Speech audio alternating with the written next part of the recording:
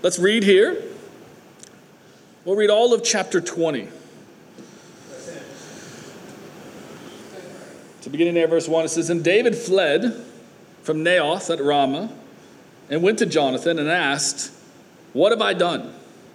What is my crime? How have I wronged your father that he is trying to kill me? Never, Jonathan replied. You are not going to die. Look, my father doesn't do anything, great or small, without letting me know. Why would he hide this from me? It isn't so. But David took an oath and said, Your father knows very well that I have found favor in your eyes. And he has said to himself, Jonathan must not know this, or he will be grieved.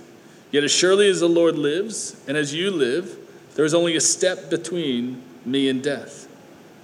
Jonathan said to David, Whatever you want me to do, I'll do for you.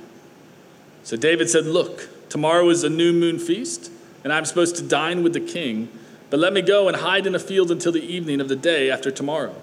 If your father misses me at all, tell him. David earnestly asked my permission to hurry to Bethlehem, his hometown, because an annual sacrifice is being made there for his whole clan. If he says, Very well, then your servant is safe. But if he loses his temper, you can be sure that he is determined to harm me. As for you, show kindness to your servant, for you have brought him into a covenant with you before the Lord. If I am guilty, then kill me yourself. Why hand me over to your father? Never, Jonathan said. If I had the least inkling that my father was determined to harm you, wouldn't I tell you? David asked, Who will tell me if your father answers you harshly? Come, Jonathan said, let's go out into the field. So they went there together. Then Jonathan said to David, I swear by the Lord, the God of Israel, that I will surely sound out my father by this time the day after tomorrow. If he is favorably disposed towards you, will I not send word and let you know? But if my father intends to harm you, may the Lord deal with Jonathan, be it ever so severely, if I do not let you know and send you away in peace. May the Lord be with you as he has been with my father, but show me unfailing kindness, like the Lord's kindness, as long as I live, so that I may not be killed. And do not ever cut off your kindness from my family, not even when the Lord has cut off every one of David's enemies from the face of the earth. So Jonathan made a covenant with the house of David, saying, May the Lord call David's enemies to account. And Jonathan had David reaffirm his oath out of love for himself, because he loved him as he loved himself. Then Jonathan said to David, Tomorrow is the new moon feast. You will be missed because your seat will be empty. The day after tomorrow, toward evening, go to the place where you hid when this trouble began and wait by the stone of Ezel. I will shoot 3 arrows to the side of it, as though I were shooting at a target. Then I will send a boy and say, Go find the arrows. If I say to him, Look, the arrows are on this side of you, bring them here. Then come, because as surely as the Lord lives, you are safe. There is no danger. But if I say to the boy, Look, the arrows are beyond you, and then you must go, because the Lord has sent you away. And about the matter you and I discussed, remember the Lord is witness between you and me forever. So David hid in the field, and when the new moon feast came, the king sat down to eat. He sat in his customary place by the wall opposite Jonathan, and Abner sat next to Saul. But David's place was empty. Saul said nothing that day, for he thought something must have happened to David to make him ceremonially unclean. Surely he is unclean. But the next day, the second day of the month, David's place was empty again. Then Saul said to his son Jonathan, Why hasn't the son of Jesse come to the meal, either yesterday or today? Jonathan answered, David earnestly asked me for permission to go to Bethlehem. He said, Let me go, because our family is observing a sacrifice in the town, and my brother has ordered me to be there. If I had found favor in your eyes, let me get away to see my brothers. That is why he has not come to this king's table. Saul's anger flared up at Jonathan. He said to him, You son of a perverse and rebellious woman, don't I know that you have sided with the son of Jesse to your own shame and to the shame of the mother who bore you? As long as the son of Jesse lives on this earth, neither you nor your kingdom will be established. Now send someone to bring him to me, for he must die. Why should he be put to death? What has he done? Jonathan asked his father. But Saul hurled his spear at him to kill him. Then Jonathan knew that his father intended to kill David. Jonathan got up from the table in fierce anger. On that second day of the feast, he did not eat because he was grieved at his father's shameful treatment of David. In the morning, Jonathan went out to the field for his meeting with David. He had a small boy with him, and he said to the boy, Run and find the arrows I shoot. As the boy ran, he shot an arrow beyond him. When the boy came to the place where Jonathan's arrow had fallen, Jonathan called out after him, "Isn't the arrow beyond you?" Then he shouted, "Hurry, go quickly, don't stop." The boy picked up the arrow and returned to his master. The boy knew nothing about all this, only Jonathan and David knew. Then Jonathan gave his weapons to the boy and said, "Go carry them back to town." After the boy had gone, David got up from the south side of the stone and bowed before Jonathan 3 times with his face to the ground. Then they kissed each other and wept together, but David wept the most. Jonathan said to David, "Go in peace, for we have sworn friendship with each other in the name of the Lord, saying, 'The Lord is witness between you and me, and between your descendants and my descendants forever.'"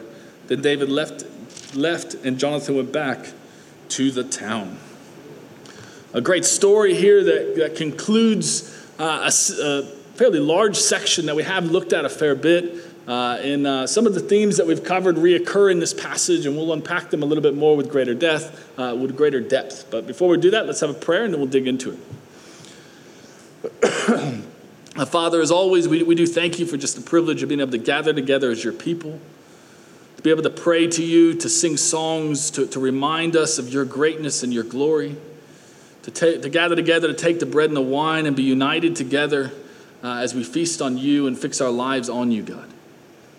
We do pray, God, that this afternoon here, as we look at David and Jonathan, at the substance of their relationship, God, you can help us, God. Help us to learn how to forge friendships that ultimately bring you great glory, Father. We do pray you help us in this endeavor, God. We know that, at every corner, really, self-deception is there, God. And we do pray, God, that you help us, God, that you open up the eyes of our hearts. Help us to see ourselves with a soberness that only you give, God. And that we pray, God, that you can help us to leave here more inspired to love one another just as you have loved us, God. Again, we thank you for this time to be together. We do pray for Ben, that he can be healthy, God. We pray for Jono and his family, God, that they can, obviously turn to you during this challenging time, God. And we pray that you bless us in every way. In Christ's name we pray. Amen. Awesome. Well, like I said, look, this is a reoccurring thing, right? Over the chapters, starting perhaps in chapter 16, we've seen this progression of Saul in his angst towards David, right? It started out with, Saul loving David. David had done many positive things, had slayed the giant, brought about military victories. But as David's success grew, Saul's love for David decreased. And soon that was not even a love or a like, it was hatred. And Saul begins to, at first privately try to get rid of David. Then he tries to manipulate situations to get rid of David. Then he sends a small band of soldiers to try to kill David as he slept. David had at that point fled to Ramah, where Samuel was. Saul then sends many soldiers, almost very publicly here, trying to kill David. And so you've seen this progression and this growing, conflict between the two, right? And then you have Jonathan as the son of Saul and the best mate of David, caught right smack in the middle of the whole thing, And it's one of these passages that I really love about the Bible, because the Bible, one of the things the Bible does consistently is it portrays mankind as it really is. I mean, how many of us sit back and think, man, my family is a little bit dysfunctional, right? It's on Facebook Live, so I just got caught raising my hand, right? But I mean, you guys know Cameron, so you guys understand, right, why I raised my hand, but family is challenging. It's incredibly challenging, right? Relationships at times are very, very challenging. Community has always been and will always be very complicated and have a lot of challenges along the way. And I love the fact that the Bible portrays that accurately, shows it unwashed, unaltered, right? And it's a helpful thing for us because we can learn a tremendous amount from it. And obviously for this passage, I do think there's a lot of carryovers in terms of our own relationships with everyone in this room. Eugene Peterson, the guy who translated the Message translation of the Bible, which is a very loose but entertaining read of the scriptures. I wouldn't be basing core doctrines on his translations because it is kind of like modern day lingo. But he writes a great book that if you're looking for a new book to read in the new year called The Long Obedience in the Same Direction, and it's based on the Songs of Ascent, the Psalms of Ascent in obviously the Psalms, and he writes, he says, look, whether we like it or not, the moment we confess Jesus Christ as our Lord and Savior, we are at the same time a member of the Christian church. No Christian is an only child.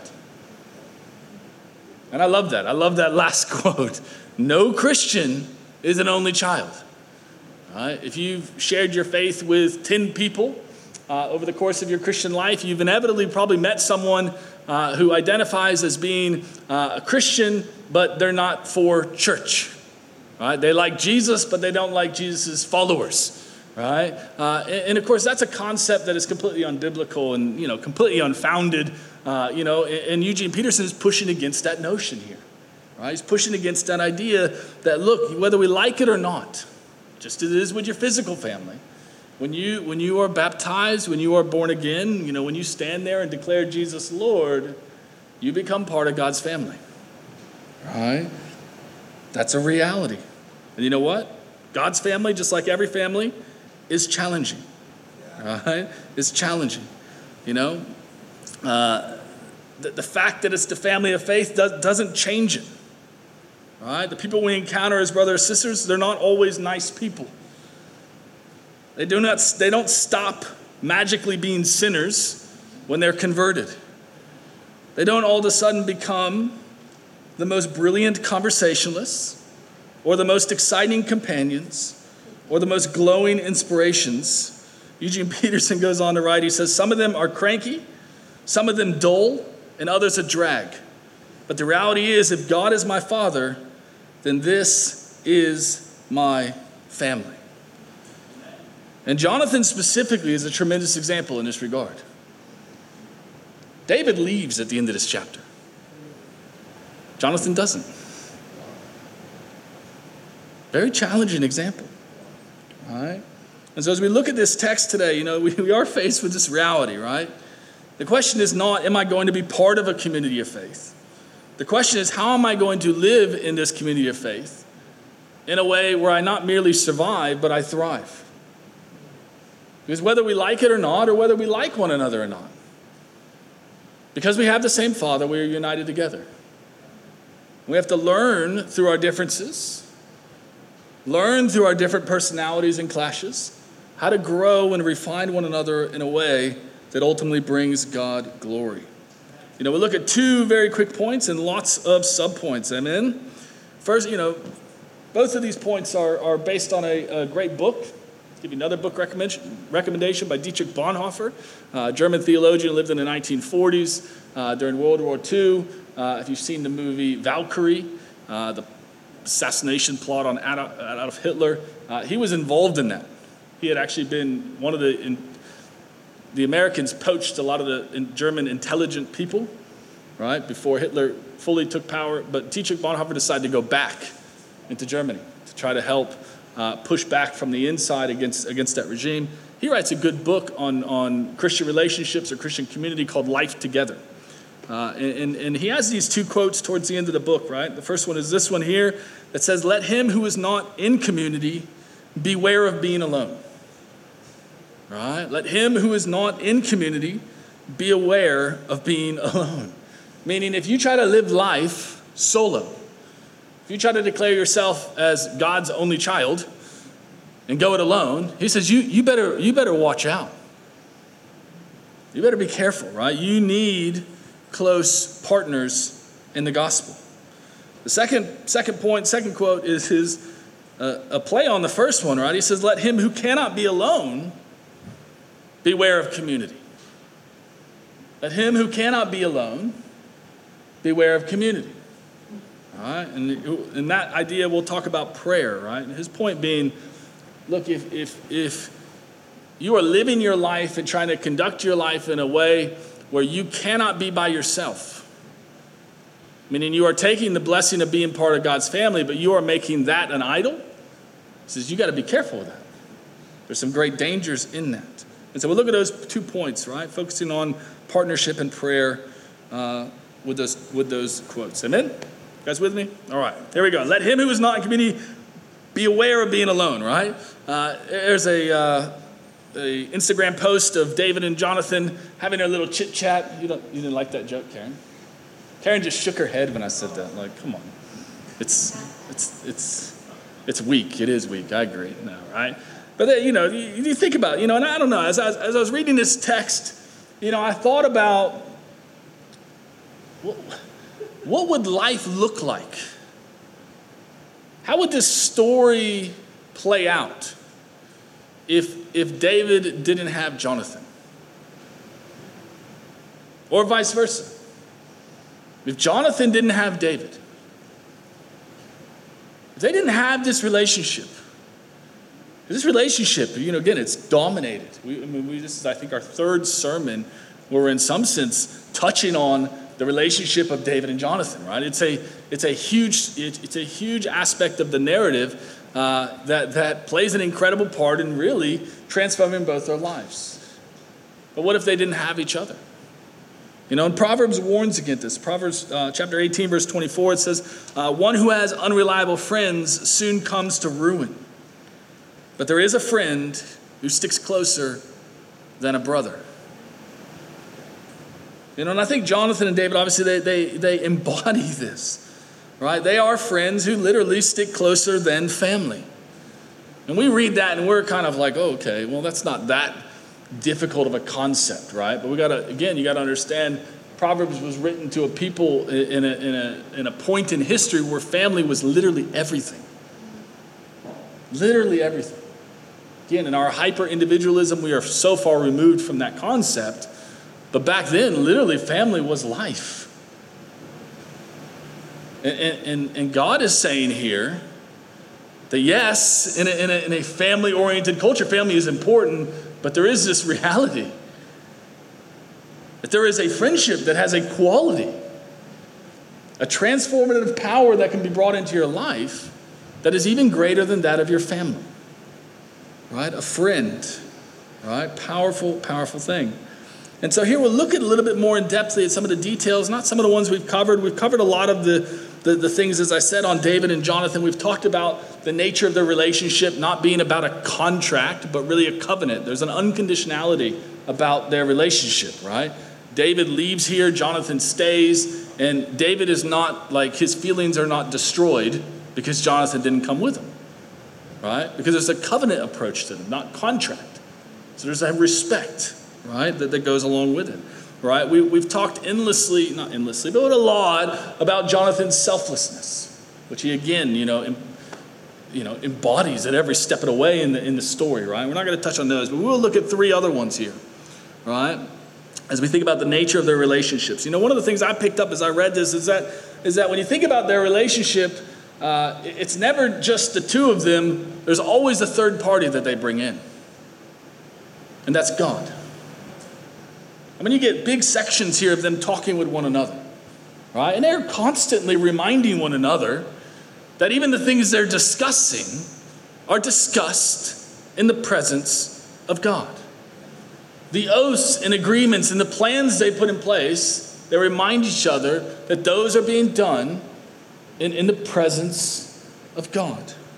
All right? Over and over, right? Verse 8, they make a covenant with one another before the Lord. Verse 12, they swear by the Lord, the God of Israel. Verse 23, they remind one another that the Lord is the witness between them forever. Verse 42 says that we have sworn friendship with each other in the name of the Lord, saying the Lord is witness between you and me.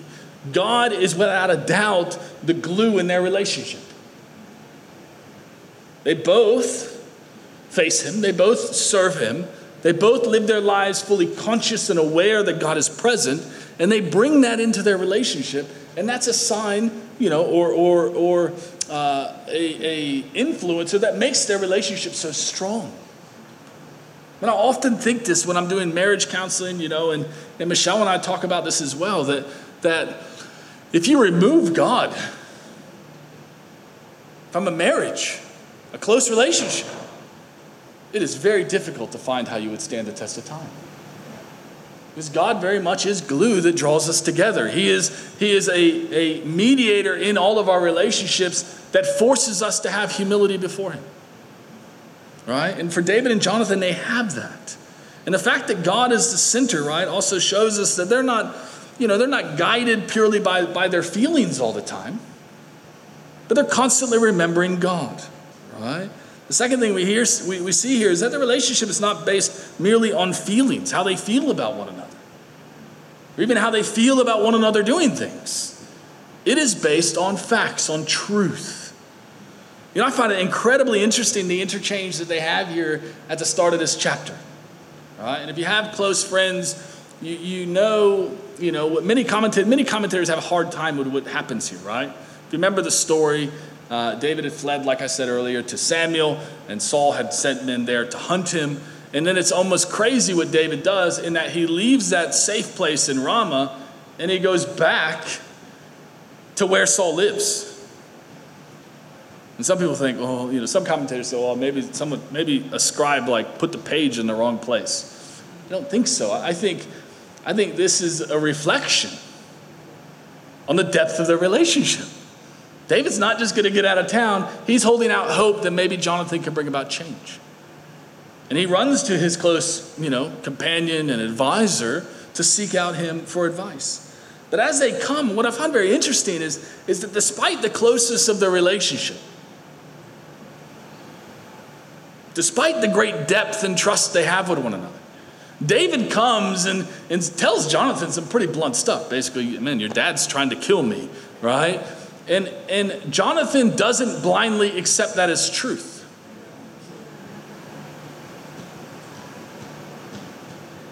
Some of us do that though, right? If your friend tells you something, you believe it. Okay, well that's true then because, they said it. Jonathan doesn't do that. And what's remarkable, he doesn't even do the opposite.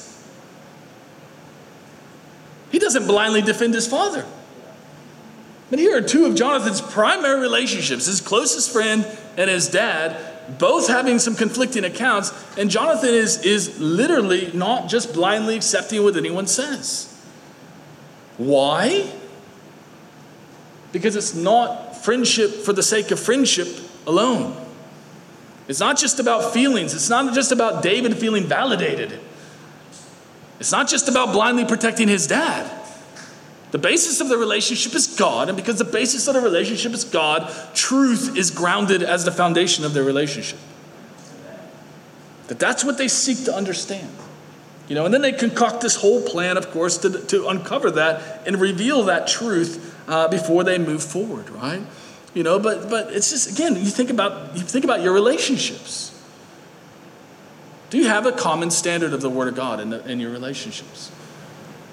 Because if you don't, the relationship inevitably will not last. Because the world is going one direction, as God is going another direction. As Paul tells the Corinth church, what fellowship can light have with darkness? These are polar opposite things, right? But for David and Jonathan, they're held together. Interesting enough, they also both approach the situation with Saul in a way that is completely counterintuitive. All right? Another great book that covers all these stories here in 1 Samuel is a Tale of Three Kings by somebody. Forgot who. Eugene Edwards or Gene Edwards. All right? Is that right, John? Gene. All right? John loves it. Very good book. All right, for sure. But he talks about this, and he has several chapters that cover the concept of David doesn't throw spears back. Saul is repeatedly chucking spears at David, but David doesn't throw them back. No one does that. No one in the world approaches relationships that way. We receive and we tend to give it right back. David doesn't operate that way. Neither does Jonathan. Jonathan gets a spear chucked at him in this chapter. He doesn't yank it out of the wall and throw it back. Dietrich Bonhoeffer, again in his book Life Together, he talks about the difference between human love and spiritual love. And he says, human love has little regard for truth. It makes the truth relative, since nothing, not even the truth, must come between it and the beloved. So you think about what he's saying there, right? Human love has little regard for truth, because human love doesn't ultimately care about truth. Human love cares purely about themselves and who they love and the one that they love, because then they tend to love because of what they get from that person, right? And he says, so truth becomes a relative thing. It can be disregarded because it's not the core thing. The core thing is the person they love. But again, David and Jonathan don't operate that way. Even when David comes and he asks questions of Jonathan, right? What have I done? How have I wronged your dad? Why is he doing this? I don't think those are purely rhetorical questions. I think David is sincerely seeking, hey, have I done something? Am I blind to something? Am I missing something? Do I deserve this? Because Jonathan then takes those very same questions, and when he interacts with his father, he says the same questions again. Why? Because the basis of their relationships is truth. Not just their feelings about how they feel about each other, not just the moral relativity that they want to create so they can have each other. It is on fact. Even as they talk about how they interact with each other. Verse 14, David appeals to him to show me the kindness just as the Lord has shown kindness. Treat me as we've learned God treats us. Again, letting God dictate it. Again, Bonhoeffer is helpful on this. He says, contrary to all my opinions and convictions, Jesus Christ will tell me what love towards the brothers really is. Contrary to how we think, right? We actually need to be informed on, hey, here is the right way to love. Because at times the most loving thing to do is to rebuke your neighbor. Confront them with their sin. To tell them truths and realities that hurt them. And just as Paul tells the church in Corinth in 2 Corinthians chapter 7, you know what? Sorry I made you sorry, but I'm actually not sorry because that sorrow led you to repent. The origin of hashtag sorry not sorry was Paul in the first century to Sin City, Corinth, right? And he says, look, yeah, I told you things and it hurt you and maybe you cried about it and maybe you got really mad about it, but at the end of the day you changed, and so I don't regret it for one moment. You got to get a friend like that. That's the kind of friend that David and Jonathan are for one another. We got to learn how to love as God tells us to love. The third thing we see here about them is that there's a loyalty that binds them together that goes deeper than blood.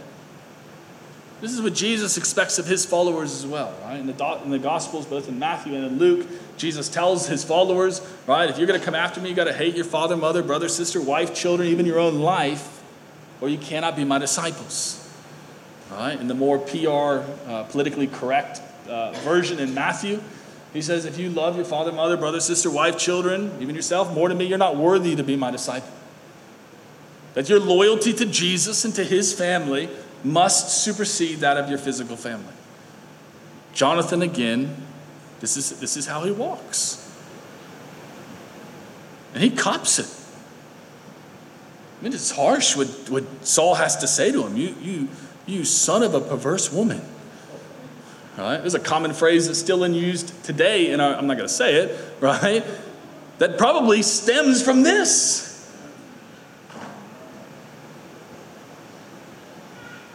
But Jonathan doesn't fold. Doesn't cower. Because his loyalty is to the spiritual family that he is forging and that friendship he has with David.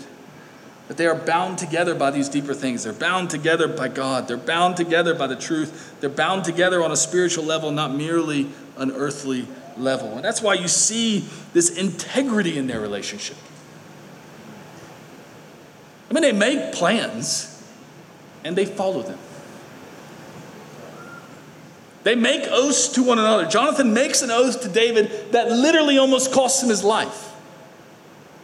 But in that moment of pain or potential pain or moment of danger, Jonathan doesn't compromise on the promises he's made with David. There is a loyalty that is forged by having God as the center, having God as part of your relationships, and having truth as the core of it. When you think about Psalm 15, you don't have to turn there, but the question is posed by the psalmist, Lord, who may dwell in your sacred tent? And God rattles off a few things, right? Who may live on your holy mountain? You get some cool things. Interesting enough, one of those is the person who keeps an oath even when it hurts and does not change their mind. That for sure, again, is Jonathan. Let him who is not in community beware of being alone. And if you don't have friends like this, you got to work and forge it. If you're just coming here and rocking up every Sunday, but you're not building close friendships, you won't last. You won't stand the test of time. And if we're not becoming the kind of friendships that we see modeled in the scriptures, there is no way we will be the kind of friends that, man, we need to stand the test of time. Amen? Secondly here, let's look at the second quote, right? Let him who cannot be alone beware of community. Let him who cannot be alone beware of community. And for this one, let's hop over to Psalm 59. One of the things I love about 1st and 2nd Samuel is you can take a lot of detours into the Psalms, and you can read David's prayers at various times in his life. And Psalm 59 is one that perhaps covers this entire section that we're finishing up, most likely covering chapters 18, 19, and then here the one we're reading in chapter 20. Let's read here, Psalm 59. Starting there, verse 1, David, he prays or sings or does a little bit of both. Deliver me from my enemies, O God. Be my fortress against those who are attacking me. Deliver me from evildoers and save me from those who are after my blood. See how they lie in wait for me. Fierce men conspire against me for no offense or sin of mine, Lord. I have done no wrong, yet they are ready to attack me. Arise to help me. Look on my plight. You, Lord God Almighty, you who are the God of Israel, rouse yourself to punish all the nations. Show no mercy to wicked traitors. They return at evening, snarling like dogs, and prowl about the city. See what they spew from their mouths. The words from their lips are sharp as swords, and they think, who can hear us? But you laugh at them, Lord. You scoff at all those nations. You are my strength. I watch for you. You, God, are my fortress, my God on whom I can rely. God will go before me and will let me gloat over those who slander me, but do not kill them, Lord, our shield, or my people will forget. In your might, uproot them and bring them down. For the sins of their mouths, for the words of their lips, let them be caught in their pride, for the curses and lies they utter. Consume them in your wrath, consume them till they are no more. Then it will be known to the ends of the earth that God rules over Jacob. They return at evening, snarling like dogs, and prowl about the city. They wander about for food and howl if not satisfied. But I will sing of your strength in the morning. I will sing of your love. For you are my fortress, my refuge in time of troubles. You are my strength. I sing praise to you. You, God, are my fortress, my God, on whom I can rely. I don't know when David wrote that. I mean, even in our text, he's out in the field for like 2 days, right? Sitting there wondering what's his future. What's going to happen? What's going to happen to Jonathan? What's going to happen to my wife? What's going to happen to my family? I mean, sure, my brothers pick on me, but man, I don't know. Don't want anything bad to happen. But David spends a lot of time alone. And he's going to leave here, in 1 Samuel, and he's going to go on a dark journey. Israel's anointed king is going to go, and he's going to live among the Philistines. He's even going to fight alongside them at various times. He's going to go into a dark period where he is alone a fair bit. But the reality is David's never alone. The reality is that David is always crying out to God. I think in many ways the success of David's life that we see publicly is a reality because of how David lives privately. Even as David comes on the scene with Goliath, right, he says that. I mean, they say, man, you're a boy. How are you going to go against Goliath? He said, you know what? I've been off on my own. And when a lion or a bear took a sheep, I struck it and I took it back.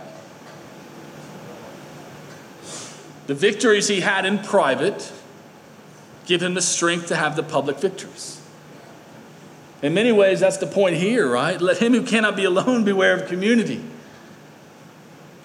If you're not having time where it's just you and God, if you're turning your relationships into parasitic relationships, where you begin to look for things from people that only God can give, you better be careful. Again, we are constantly distracted and connected people. It is so easy to just turn to people. It is so easy just to pick up the phone and text, and we do. We appeal to that sometimes. Because as a community, we're charged to carry one another's burdens. And that is right, and we should do that. But as individuals, we are charged to turn to God. And what you find with the Psalms is David continually doing that, continually turning to God. Dark times come, troubling times come, he turns to God. You know, and you see in this psalm many details of how he goes about it. There's a picture of him doing that very thing, right? You know, the first aspect of David and how he turns to prayer is simply that idea that he does it. He does turn to God. And you think, what is your default response when trouble comes or bad news arrives or something doesn't work out how you want it to work out or where someone says something that isn't what you wanted them to say? Where do you turn? Who is your first port of call? David has phenomenal relationships with guys like Jonathan, and later on we'll see men like Nathan. Yet he does turn to God. He does take his problems there. You know, and interesting enough, as he takes his problems there, he does not filter them. I mean, you read his prayer. I mean, twice he calls his enemies dogs roaming the streets. I mean, he calls God to wake up, which is pretty bold to say, right? Get out of bed, God. Arise, do something about my situation. But hold on. Before you do something here, I don't want you just to destroy them. I want you to make an example of them. I want you to take their sins and take note of their sins. And here, let me detail out their sins to you. In case you were curious, I'm innocent in this matter. And he tells God, hey, turn, allow the fruit of their sins, allow them to reap, what they've sown. And then destroy them. Because I do want them destroyed, right? And you think about that. Is that how your prayers are? Is that how you talk to God? Or do you put on your religiousness? You put on your false front as if he can't see through it? I mean, as if he doesn't know that you wish he would just literally smash that person like an ant. And this is not the worst of the Psalms. When the preteens are in here, we won't get into other Psalms where he talks about even doing things with people's babies who he doesn't like. It's incredibly graphic. David is unfiltered. He doesn't put on a religious face with God. He is real and honest about his heart. And I think that's a big reason why he is not self-deceived. Deception's a dangerous thing, guys. Read the book, People of the Lie. It's scary. You got to believe it, that when you're out just talking you and God and you're lying there to the one who I mean, if you're praying to him, you believe he's God. So you believe on some level that he does know everything. And yet even with him, you're being deceptive. And so you really think when you're with your brothers and sisters who have limited knowledge, who literally, they don't know what's in your heart. They can try to decipher it based on what comes out of your mouth and what your actions portray. But you better believe that it's a lot easier to lie to me than it is to lie to God. But if we approach prayer in a way where we're just flat deceptive, fake, false, like whitewashed tombs, you better believe you're playing a dangerous game. Man, read the Psalms. David is brutally honest about how he feels. Now, as a side point, it's very important who he's talking to. God. He's not talking to Jonathan like that. Doesn't tell Jonathan, hey man, your dad's a dog. And I hope God doesn't just take him out. I hope God makes an example of him and then takes him out. He doesn't talk like that. He knows there's a place for unfiltered honesty. And that's to God. And when we don't do it to God, but we do it to other people, we're just like the people he's praying about, who weaponize words. And we wonder why people are so wounded. But David doesn't just go to God, he goes to God with no filter. And as he goes to God, with no filter, and yes, some of it is shocking, but what's interesting as he goes along the way,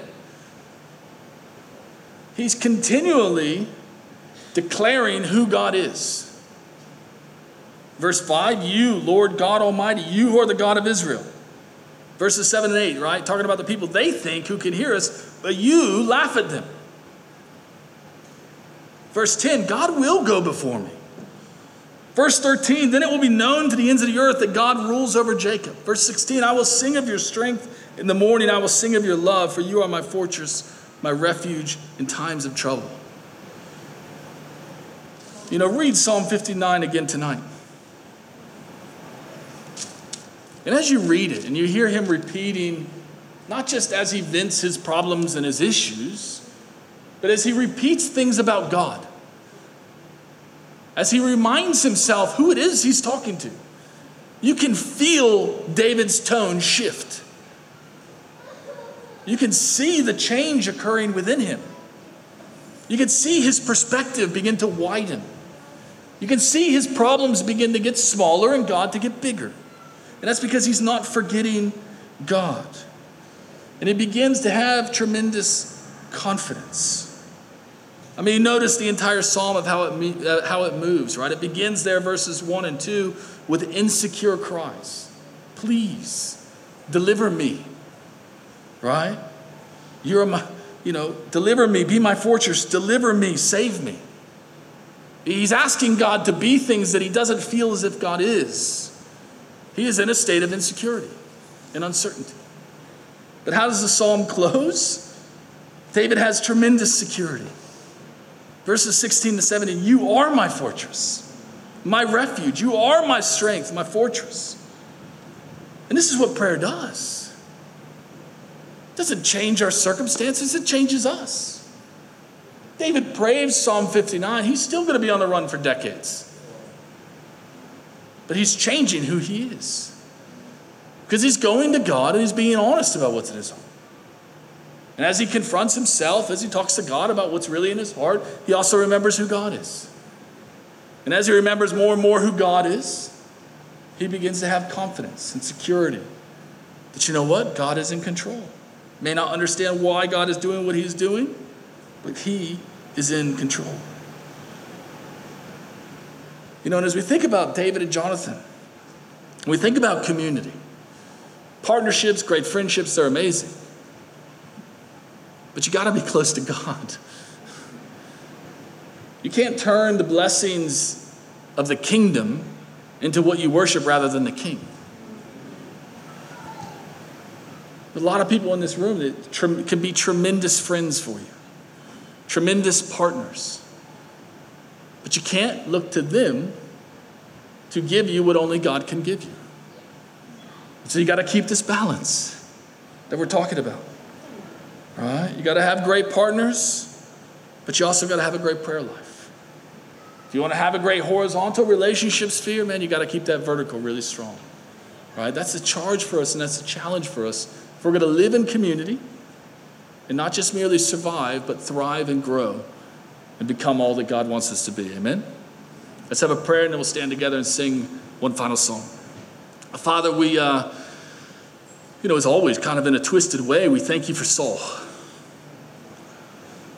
God, we do, obviously we're so easily tempted to look at those stories and think, man, I'm David, I'm Jonathan, I'm not Saul. But God, we know we all have a lot more Saul inside of us than we realize, a lot more of him than we would like to admit. But God, we pray you help us, God. Help us to look at the positive examples here of David and Jonathan, God, and to emulate them. To follow their example, to keep you as the core, as the glue of all of our relationships, Father.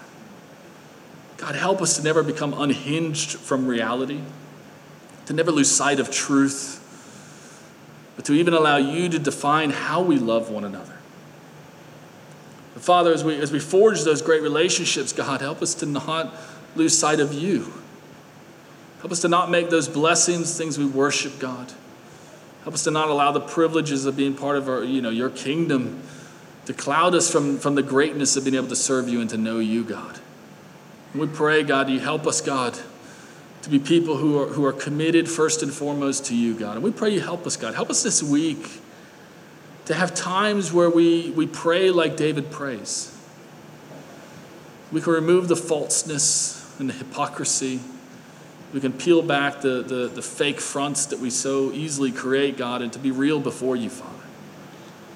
To learn, God, as David, obviously showed us, God, to take our insecurities to you in order to find security. To not look to one another to satisfy a need that only you can, God. Help us in all this, God. Pour out much grace and mercy and forgiveness on us as we pursue these things. Fill us with your Spirit, God. May it really be that bond that binds us together deeper than any other connection. In Christ's name we pray. Amen. Awesome. Let's all stand together and sing Let It Rise.